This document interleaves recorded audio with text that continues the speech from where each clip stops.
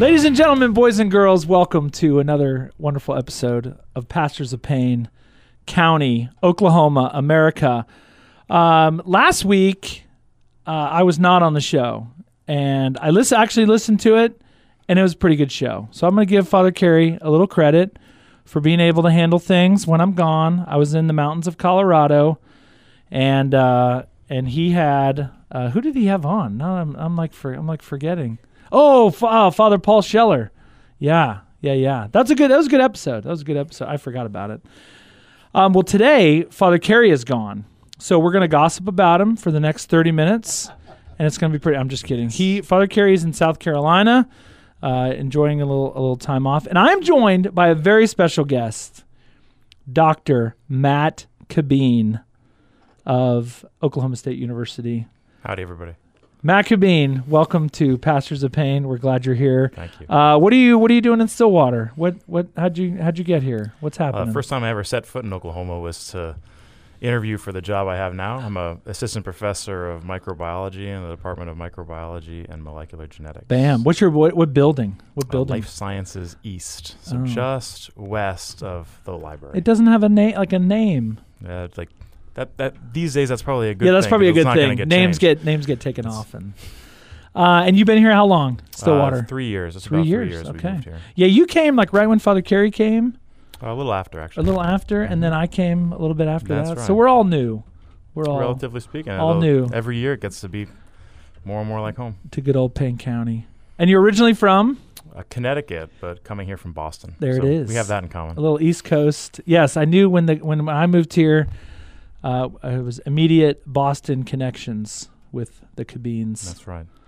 Okay, what do you teach? I mean, you teach microbiology. What is that for the lay person out there unfamiliar with the way sciences work? Biology of tiny things. So microbiology covers bacteria, viruses, fungi, and tiny eukaryotes. Those are organisms that have a nucleus, sort of like us, but are really tiny. And the classes I teach, one is an introduction to microbiology, so it covers a whole bunch of stuff. I bet that's a very interesting topic these days. Yeah, sure. Yeah. Everyone's an expert on viruses now. Everybody wants to know about them and about some of the other stuff we cover, too. Basic immunology, how our bodies fight infections, especially of little things like bacteria and viruses. And the other class I teach is about antibiotics and antibiotic resistance. Yeah. And that class has a history component where we talk about how antibiotics changed the world and how really we think about it now, we take it for granted that when you get a scratch in the garden, you're not going to die from an infection, and that's because we have antibiotics available. But it was really only a little more than 100 years ago that the germ theory of disease was even conceived and became widespread. Before that, for almost 2 millennia before that, people thought that diseases were caused by imbalances among the four humors, which led to things like bloodletting and so leeches. Forth. Exactly right. I remember learning about that. Wow. Okay. And so you are we going to have class this fall? What's the deal? It's a mess, honestly, but we're going to do the best, make the best of a bad That's not situation. your call. It's above your pay grade. Well, yeah, and we have a situation now where I have a class, that antibiotic class has turned out to be quite popular. I've got 91 students enrolled in a classroom that now, post-social distancing, can hold 16 persons. So it's going to be sort of a rotating thing. Wow. That students are going to be able to come every now and then to class. And we've got a lot of OSU's been great about it, giving us the technology we need in order to broadcast things to do the things rest of the online. class. Wow. Okay, now some of you, if you go to St. Francis Xavier, you also know Matt. You may have not seen him, but you've heard his voice because Matt is the director of our choir. Tell us about that. You're a microbiologist / choir director. Yeah, I guess we just sort of fell into that. I've been singing for a long time and had the pleasure. So I'm an adult convert to Catholicism. I came into the Catholic Church at Yale University in 2006, so 46 years after Peter Kreeft did at the same place. It turns out. I didn't know that. Peter Kreeft is a great author, Catholic apologist, philosopher, Boston College professor. Wow. But anyway, it's wild.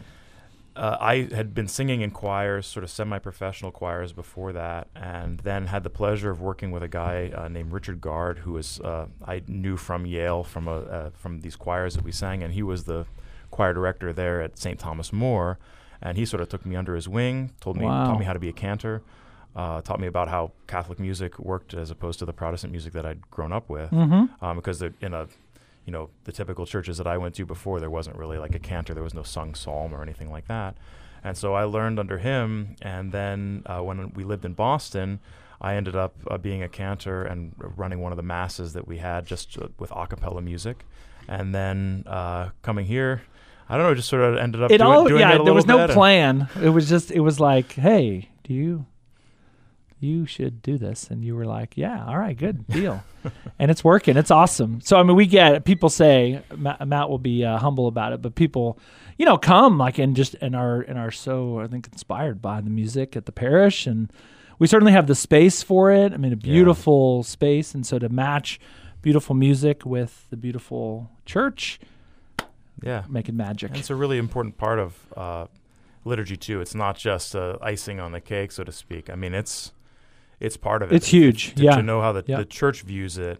I mean, you've heard the saying that he who sings well prays twice, in the words and in the music. Yeah. And it moves us in ways that just talking does not. And people don't really know this, but just as the church specifies the readings for each Sunday, there are also those chants that we do, and those are specified for each Sunday too. So it's all part of the sacred curriculum. You have the readings, you have the prayers, you have the music. Yeah, I love it. We're not going to talk about music today, though, even though we could. We could do multiple episodes on awesome or bad church music, and I know everybody has their opinions on all things musical. But I want to talk about, obviously science is in the news, right? We can't get away from it. Microbiology in the news. And we're not going to talk about COVID-19. Thank you. I know. It's like everybody wants to, I'm sure everybody when they find out, or you're probably like in public, you're like, oh, I'm a professor of what? Science, music. No, right. Make something up. But there is this, Matt, there's like this tension out there. So this is kind of a broad topic of science and religion. Right. And the perception is religious people can't be scientific, and scientific people can't be religious. But now here you are. You're a devout Catholic. You're raising your children in the faith, and you're a scientist. So what's the deal? How is this? First of all, there are a lot of people like me. There are a lot of people out there who are both scientists and persons of faith.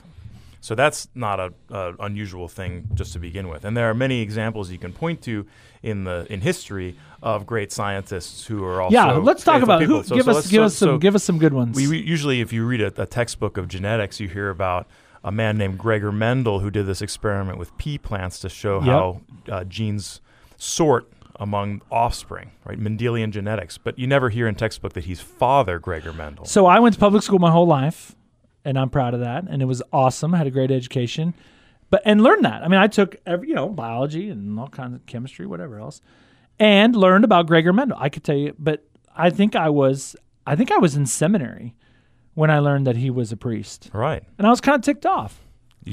No one ever told you that. Yeah, that he was like a monk and In fact, Bishop Robert Barron, he has in his diocese, he has these posters up in the Catholic schools of these famous priests and Catholic and scientists, Catholics who are scientists. So Georges Lemaitre is another priest. He's best known for developing the Big Bang theory, which oftentimes people are like, oh, I don't believe in God. I believe in the Big Bang. Guess what? Who invented it? The religious Big Bang, man. Somebody who believed in God. And the list goes on and on. I mean, Newton, Kepler, all Galileo, all these guys who developed scientific tools throughout the ages.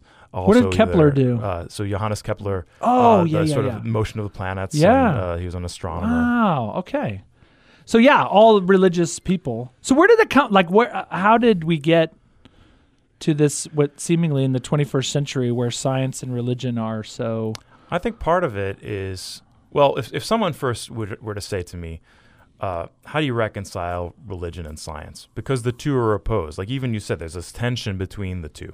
I would ask for some specificity. What tenet of religion or of faith is opposed to what finding of science? So some people would say miracles. Jesus healing people, or more modern day. Jesus is not physically walking among us, but there are these like modern day sort of healings. Mm-hmm.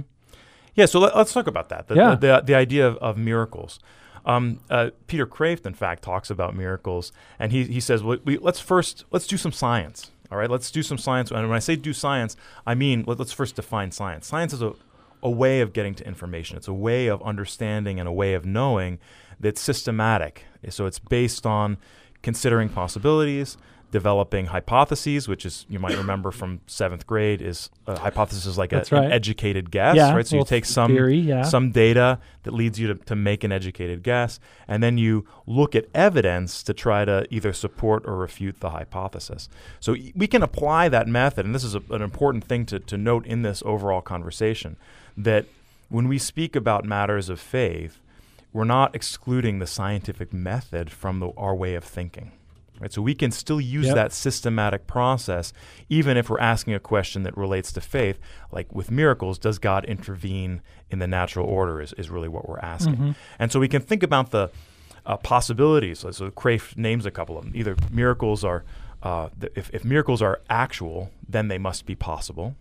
Right. So if any miracle has ever occurred, then miracles are in principle possible. We can be absolutely sure of that. It can be that miracles are possible, but that no miracles have actually occurred. Or that miracles are impossible, which excludes the possibility of any miracles having ever occurred or ever will occur.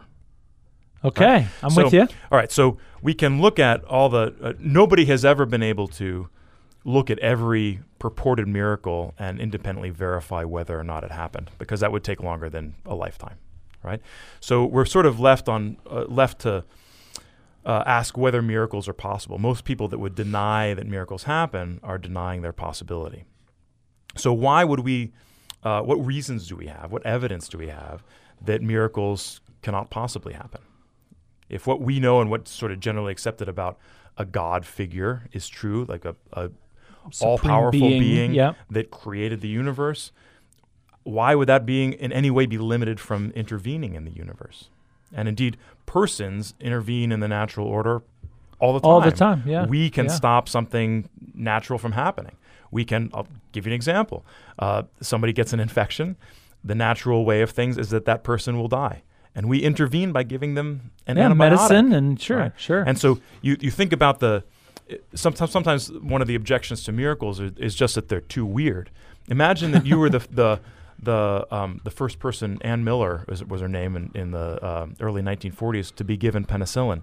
She'd had a miscarriage. She had sepsis, so bacteria in her blood. She was at death's door, fever of 104. They cultured her blood, and they just put an infinity symbol on her chart because they had so many bacterial colonies on the agar that they couldn't count it. And she was given penicillin experimentally. Her doctor happened to know the guy who was working on penicillin. Yeah. He got about half the nation's supply at the time, which was a couple grams. And the next morning, her fever was 99, and she was eating, and she lived like 40 years after that. Wow. And so that's as strong as a miraculous. Exactly, a sort of a miracle cure that no one had even anticipated. And that's with just human intervention. So in principle, God can intervene too within the world, and indeed, we see that happen all the time. The number of stories of miraculous and sort of unexplained things happening is great enough that I think that a reasonable person, at least in my opinion, looking at the preponderance of evidence, would conclude that, that's probably from a scientific standpoint, look at the evidence, and it seems to support. And I want to drive that point home again, because I've talked to people who are very well educated, Harvard professors, who define faith as a belief that admits no evidence. That's not how we define faith in the Catholic Church. Right. And so if you want to try to build that straw man and put it on others, a straw man argument is when you build a caricature of somebody else. It's not really reflective of what they believe, and you knock down that straw man, which is a straw man's a lot easier to knock down than a real man. If you're going to a priori from the beginning define faith as admitting no evidence, well then, that's not my faith either. My faith not only admits of evidence, it depends on evidence. Yeah, so I think it's hard where I think we have to make distinctions Whereas I think there are people who would very kind of try to sort of boil it down and try to put all religious people in one category. Right. Whereas we would say, no, I mean, like what the Catholic Church, we're very pro-science. Absolutely. Like we love science. I mean, the examples you mentioned, I like to say, the Vatican has an observatory. Right. Indeed. Like we spend a lot of money and a lot of time and energy and like dedicate priests and religious brothers and like to the work of science. I mean, you look at Catholic universities that have science departments. Well, where is a lot of science done? At universities. Who invented universities? Right. Monks. Yeah. It was really the Catholic Church that sort of invented the concept of a place of higher learning. You're welcome, a place where OSU. you could, a place where you could explore ideas, and where really like nothing is off limits. And that's another wonderful thing about the Catholic Church throughout the years is that we are a faith that is admitting of questioning. You can come, like, even though, so people sometimes say that a criticism of the church is that we're dogmatic. And yes, we have what we call dogma, right? We have dogmas that we know to be true that are revealed by God, but you can question any of them. You're allowed to question God's existence, and then we can say, all right, let's explore that question. What evidence do we have for God's existence? What evidence do we have against God's existence? And it's the project of amazing intellectually gifted people like Thomas Aquinas to take that on, for him to say, all right, let's consider all the best evidence for this hypothesis, all the best evidence against it, and then let's come to a conclusion based on what evidence we have and good logic. So I think some people like would I think the easy one is like religious people. We think that the Earth is 6,000 years old, right? And we would say, well, there are religious people who think that, kind of so-called sort of creationists, young Earth creationists, that the Bible is to be taken quite literally. When God created the Earth, He created the Earth in 6 24-hour periods. I just finished an audiobook on the dinosaurs, which was, I did not know a lot about the dinosaurs other than like what I read in third grade. And it was unbelievable of just how old. Yeah. And I remember my dad and we went to, there's a creationist museum in kind of Kentucky right outside of Cincinnati. And I remember like asking, like, okay, so the Earth, you think the Earth is 6,000 years, and I was being nice and charitable about it, but like, you think the Earth is 6,000 years old, like, what's the deal with dinosaurs? And in this particular person, I don't know if this is like the widely considered sort of theory on that, but basically the explanation that I received was that dinosaur bones are kind of a temptation of the devil to get us off literally believing in Scripture. And I was just like, what? Well, let's explore that a little bit, because I think there's the notion of let's say young Earth creationism versus a more sort of evolutionary view has really been a sort of a flashpoint in American culture. Certainly, public schools. Exactly. And what do we teach? What are we going to teach in schools?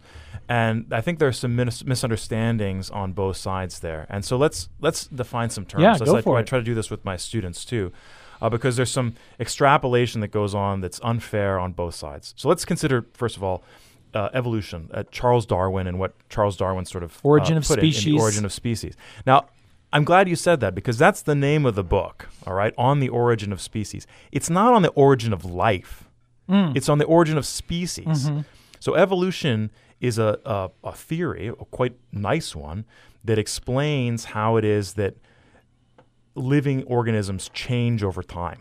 And Darwin himself observed this happen. You can see it happen yourself in agriculture, for example. We've bred animals to we do that right produce here in more Stillwater. milk. Right, we breed wheat to produce more, to be more resistant to drought, etc. So we select for variations, for change that has occurred that has some kind of property that we like. And the same process, Darwin realized, occurs in nature too. There are what we call selective pressures, where a particular population with a particular genetic mutation might have an advantage over other members of that population. And so the ones with that mutation, they're the ones that survive, right? This concept of survival of the fittest, right? Yeah. And so that's really what evolution teaches. Evolution does not teach that somehow non-life became life at some point. In fact, that was one of the first things that was believed for some time. It was called spontaneous generation. People used to think that like dead meat would give rise to live maggots. Maggots, yeah. Right? And so that was disproven in the 16th century that no, it was living flies depositing their eggs that caused those maggots, not the dead meat. Scientifically, we have no evidence that non-life ever becomes life, despite the fact that many people have tried to make this happen. Yep. And so sometimes people think that evolution teaches that unlike God making life, turning non-life into life, that somehow it happens spontaneously. That is not a teaching of evolution, right? So that's a mischaracterization. Many people who are believe in evolution also believe in spontaneous generation at some point, but that's not taught by the theory of evolution. And then on the other side, you have this, how did they arrive at this young Earth sort of hypothesis or this young Earth model? Well, it's going back in the genealogies of the Bible and sort of saying, all right, well, if we think that so-and-so is this old when they begat their son and so forth, if we go backwards in time, that makes the Earth only about 6,000 years old. Now, what we would say as Catholics is that's sort of an overly literal reading of the Bible. Yep. And not really, it's not just an error of interpretation, but sort of a misjudgment of the kind of document that the Old Testament is. Yeah. It's actually reading it more as a scientific document than as a religious kind of document. a history book. Right. Yeah. It's not. So it's as if you have some people sometimes say, oh, the Bible's full of inconsistencies.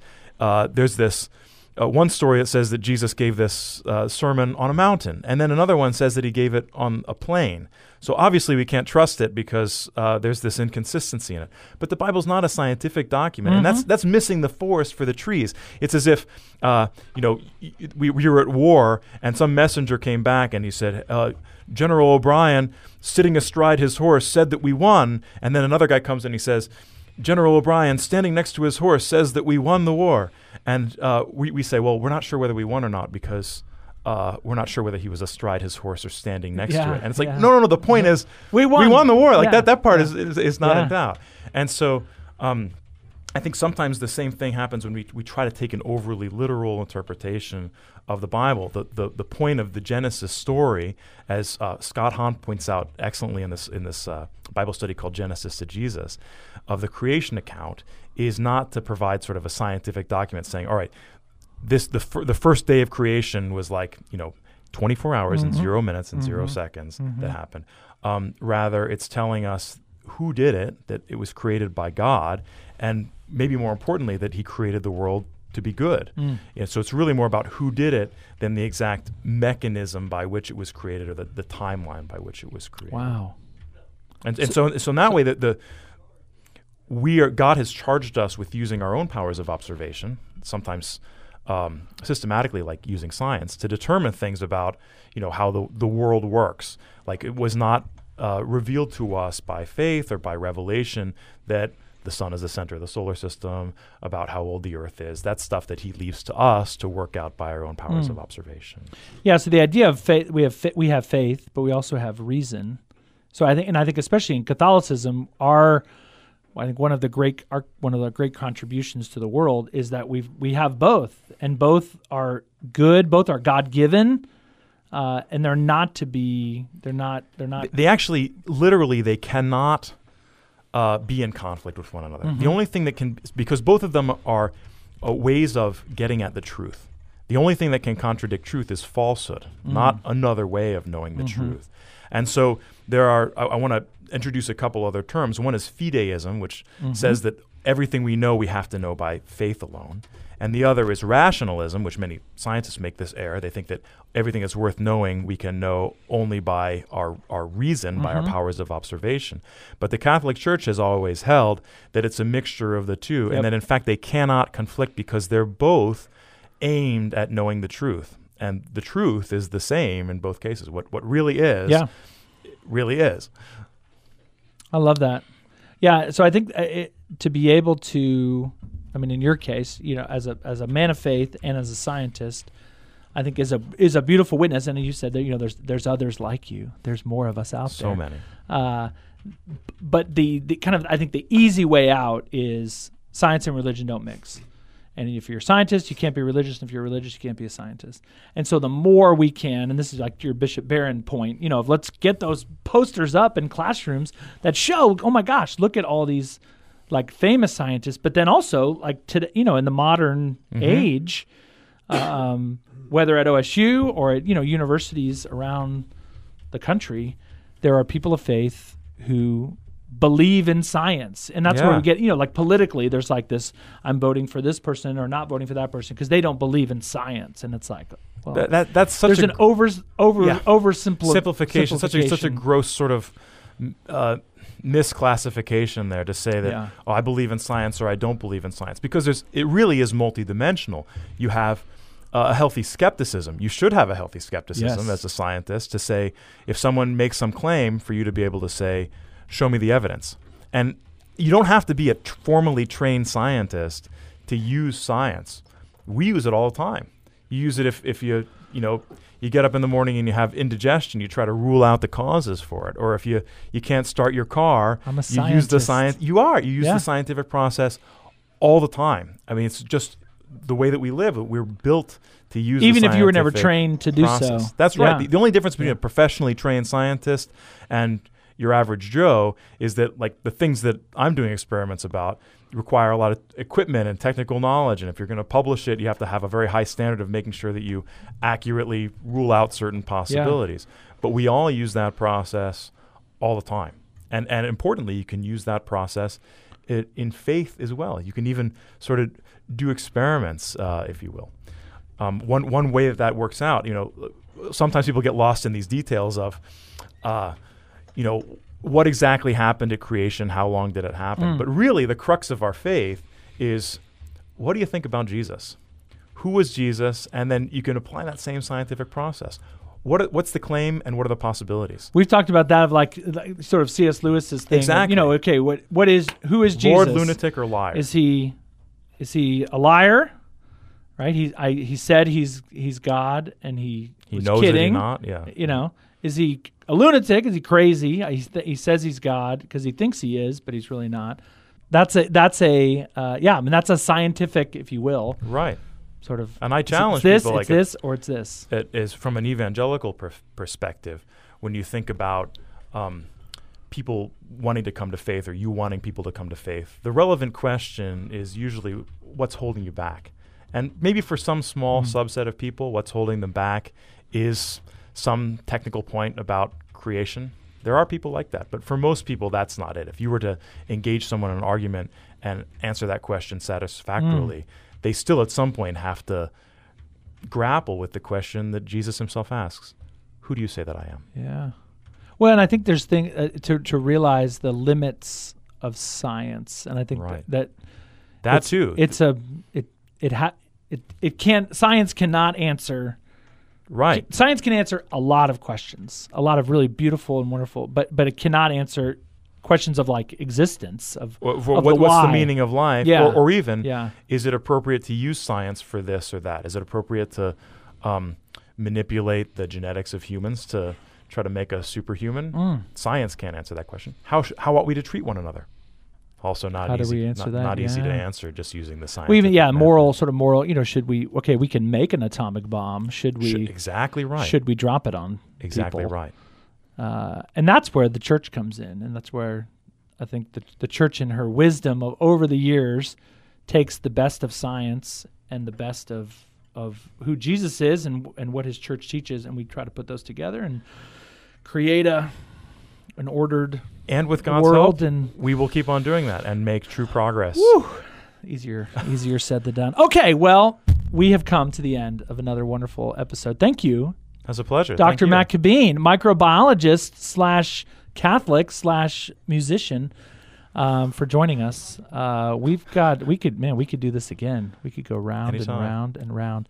Okay, well, pray for Father Carey. He's on his way back from South Carolina.